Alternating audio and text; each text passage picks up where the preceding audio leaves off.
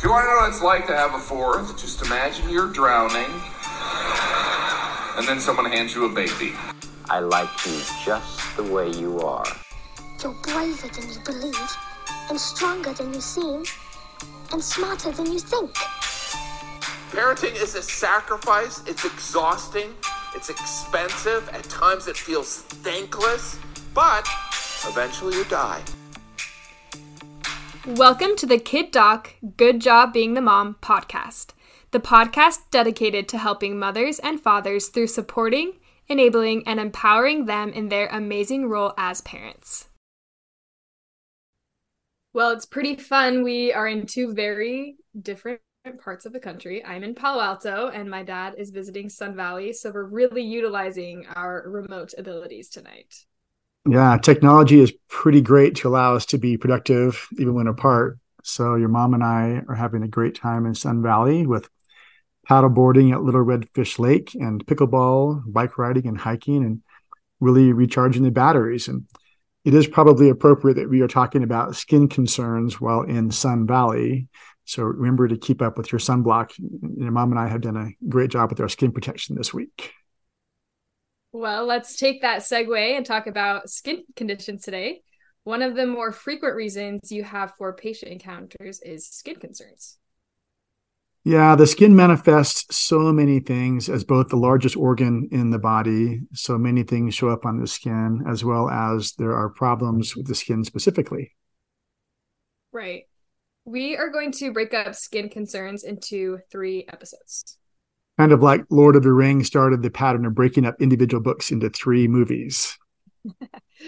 We have so many topics to discuss that we want to break them up into easier to find segments. So we will group them into standalone problems like eczema and acne in part 1, and then part 2 will cover infections and trauma, and part 3 will cover baby skin concerns. So let's start off with eczema.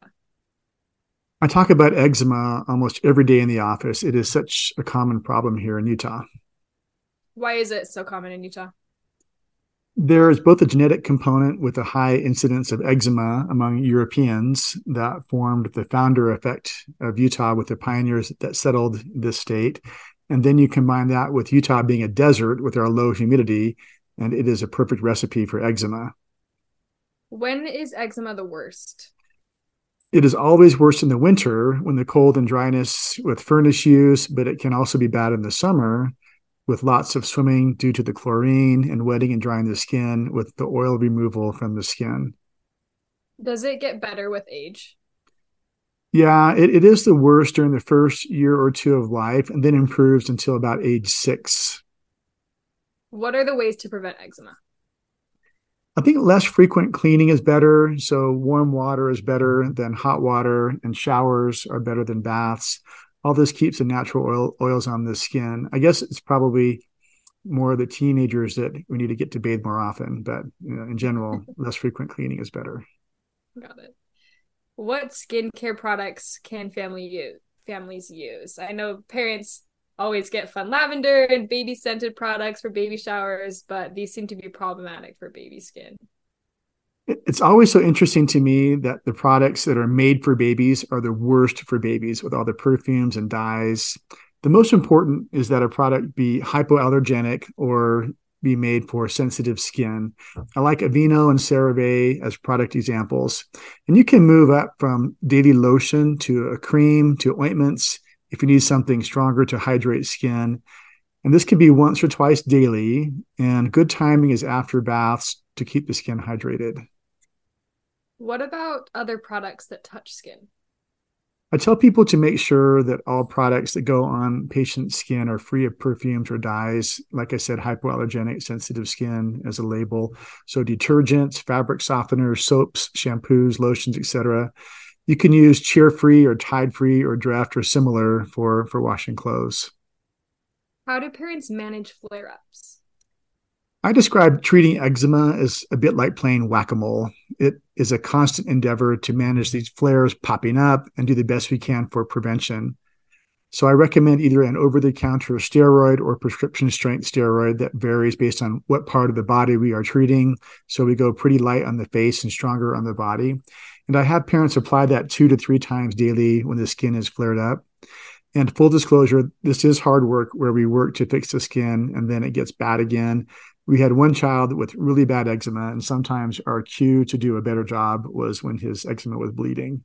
So judgment-free on my part for parents doing the best job they can to help their kids. Yeah. Speaking of preventing bleeding, what about medication prevention when the skin is doing well? I will still have parents apply the steroid to problem areas 1 to 3 times weekly for prevention if lotion and cream every day isn't enough. What if they do all of these things and are still having problems? I say to reach out to me if you are doing a great job with the products you have and skin is not improving. I can get a stronger prescription steroid, product for you.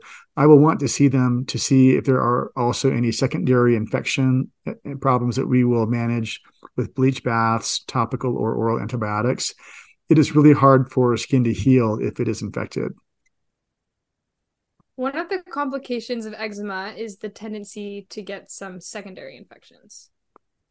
Yeah, one of the most common ones, and almost happens exclusively only with kids with eczema, is Molluscum contagiosum.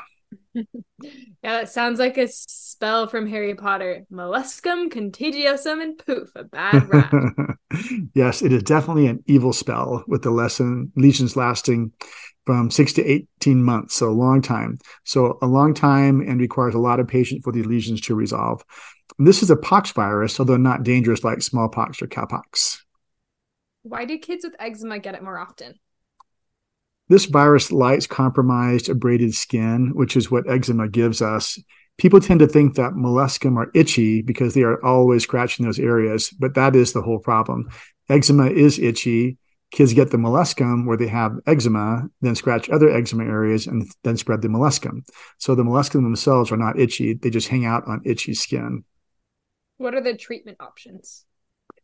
Prevention is great by treating the eczema before and after the molluscum occur. This will help minimize the unhealthy skin where the molluscum really thrive. Otherwise, I have patients buy some over-the-counter products that have tea tree oil in them. My favorite is called Molluscum Blast, but there is also Zymoderm or any other tea tree oil product. I have them apply this directly to lesions once to twice a day until they are resolved, and it will still take a long time. And I haven't seen parents contract molluscum from their kids. The lesions sometimes get really inflamed and infected appearing, right? Yes, this happens usually as the body finally comes around to rejecting the virus and recognizing this is a virus that caused the molluscum. So to prevent this, when the bumps have a little white head that appear in the middle, you can extrude that core and the lesion will dry up and go away. Are there other more aggressive treatment options? Yes, but I always say this problem will go away 100% of the time if we do nothing. And so unless it is creating a significant problem, then don't spend money or have pain blistering these lesions with a blistering agent that we have derived from blistering beetles. So I would treat for excessive spread, lesions causing problems somehow like getting infected. But overall, the best advice is to keep skin as healthy as possible to limit the spread and to facilitate healing. I just had a flashback of when this brother that had eczema had to do this. So yes, not fun. Very, very bad blistering from keeping that stuff on there. Yeah. Pretty sad. Mm-hmm. Well, how about a common skin condition, keratosis pilaris, that people often confuse with eczema? Keratosis pilaris is actually one of the best named conditions around because it describes exactly what is happening.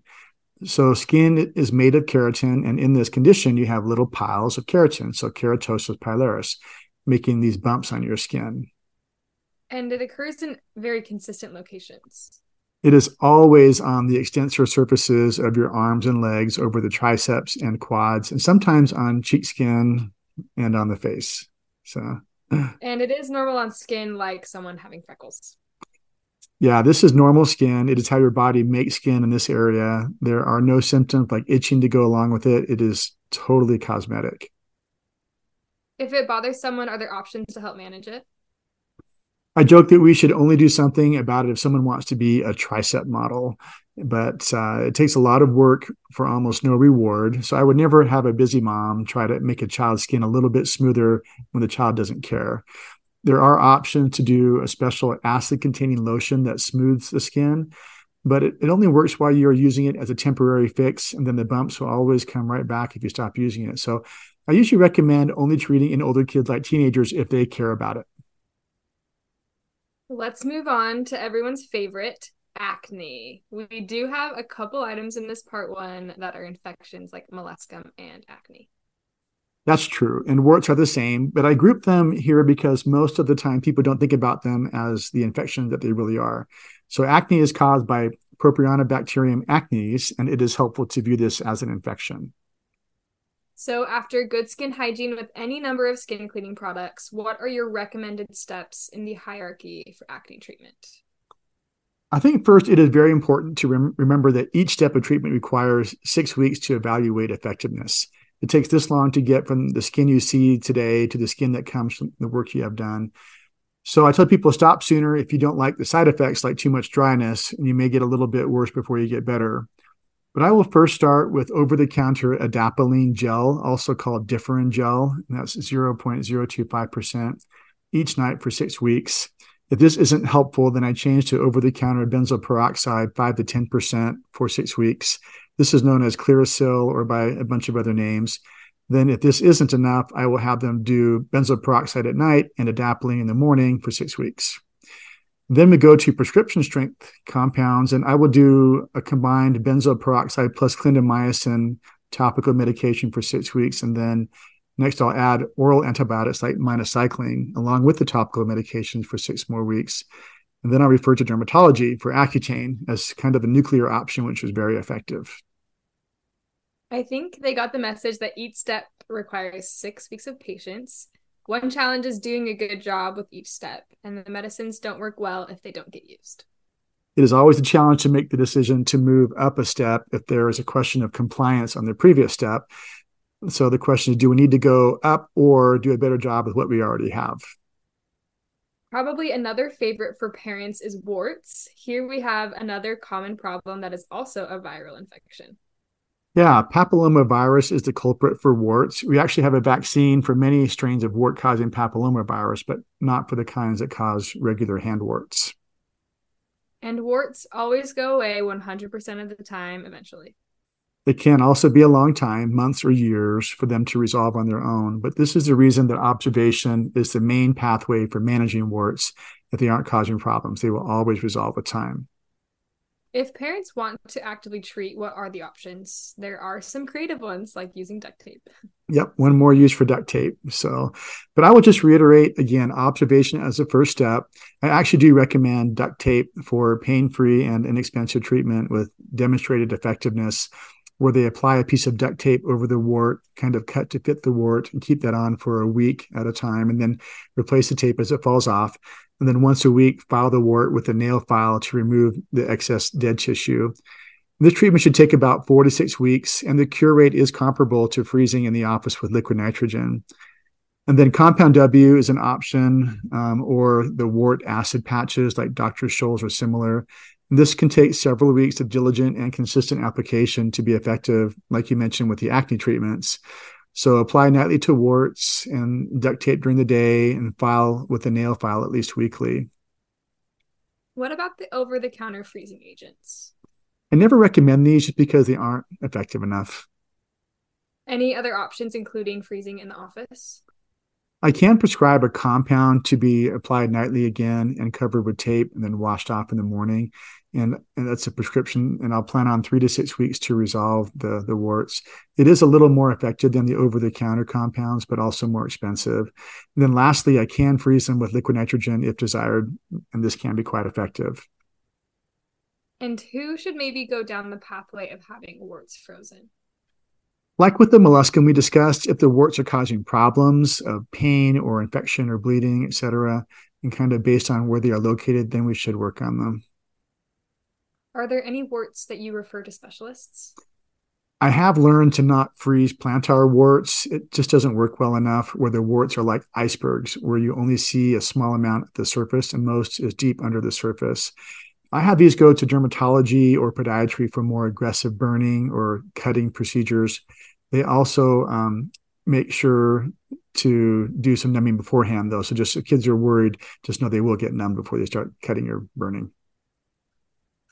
Well, let's move on to moles. These are always tricky. When do I get a mole cut out versus leave it alone? Many families had a history of skin cancer and worry about moles. I think in the matter of moles, knowing what to watch for is helpful. And I use the reminder about knowledge is power from Schoolhouse Rock. I will keep checking moles with parents and documenting any images of their moles in the chart so we can watch over time how they're doing. But it's nice, I think, for parents and for the kids to know what to watch for as well. Yeah, maybe walk us through the ABCDE mnemonic for moles. So the ABCDE mnemonic starts with A for asymmetry, where one half of the mole doesn't look like the other. Then B is for borders, where we check for irregular or blurry borders that kind of blend into the skin. C is for color, and so any color that is uneven. D is diameter, and so it's desirable to be pencil eraser size or smaller. Then E is for evolving or elevated, so if it's changing or getting more raised up. And they can find references for this online. Yeah, I have people Google ABCDE plus mole, and there will be literally 10 million references where they can have a picture references for what is okay and not okay with moles and when to consider having them taken off. But I like to have them be able to see what good examples and bad examples look like. But maybe stick with the Cancer Institute websites or recognized healthcare institutes for the best information. And while we are still in this space where people might be concerned about cancer, many children come in with unusual lumps. I think that moms in particular are attuned what unusual lumps are bad. Yes, I find lumps under the skin of kids all day, every day, and have to go through a thought process of whether these lumps are normal or they are a sign of a deeper problem. So I go through a checklist every time. And so I think about, first off, is there daily fever? Second, is there any weight loss? 3 is unusual bruising, not just kids having lots of bruising, kid bruising, but bruising in unusual, difficult to bruise places that aren't over bones. And then 4th, I look for widespread lymph node enlargement. And so if the checklist is reassuring, then I can talk about normal lymph node enlargement in response to body taking care of infections as part of normal immune defense mechanisms, or something common like a small cyst or lipoma. And because there may be a deeper concern about cancer, I always tell parents that I find no signs of leukemia or lymphoma. I have that out in the open, put some sunshine on the question. And I will offer to do blood work to check if they are still concerned. And so I always remember that my job is to listen to their concerns. They will tell me what is wrong, even if their personal level of worry is what is wrong. Mm-hmm. And we have saved the most fun for last: hyperhidrosis, excessive sweating. This is a pretty embarrassing problem for a lot of people, and it is on a spectrum to mild with extra smelly shoes to severe with sweat dripping off of hands where they cannot manage a ball or a bat or a pencil. Do you ever offer to hold off on treatment for hand sweating until parents are okay with their child dating and holding hands? I do offer that in jest. It has never failed to get a good laugh and break the ice in talking about the disorder. What treatment options are out there? I start with as much aeration as possible, such as with open breathable shoes, even having them keep some sandals at school when they are wearing more occlusive shoes in the winter, or maybe year-round of tennis shoes make their feet too sweaty. But then first-line treatment is a prescription-strength antiperspirant to apply to hands and feet or armpits. And what I have them do is put that on every night until they achieve dryness. And then they can go every 2 or 3 nights and maintain that dryness. But then there are some options when they're older for referral for Botox or laser treatments at a later time. Well, this wraps up part 1 of the skin podcasts. Next will be more about skin infections and skin trauma. Thanks, Dad. Thanks, Sam. Thank you for joining us. We look forward to getting together again next time. Kid Doc is available wherever you find your other favorite podcast. If you enjoyed what we shared with you today, be sure to like us and subscribe to help other listeners like you find us. On our website, we will add supporting materials and other helpful items from this and other podcasts. The opinions expressed in this podcast, while carefully considered, are ultimately the opinions of the presenters and not necessarily of our employers or of any other organizations with which we are affiliated. And remember, the content of this podcast shouldn't be seen as a substitute for seeking actual personal medical care. If this is an emergency, hang up and dial 911. Otherwise, schedule a visit with a caring doctor to help with your concerns.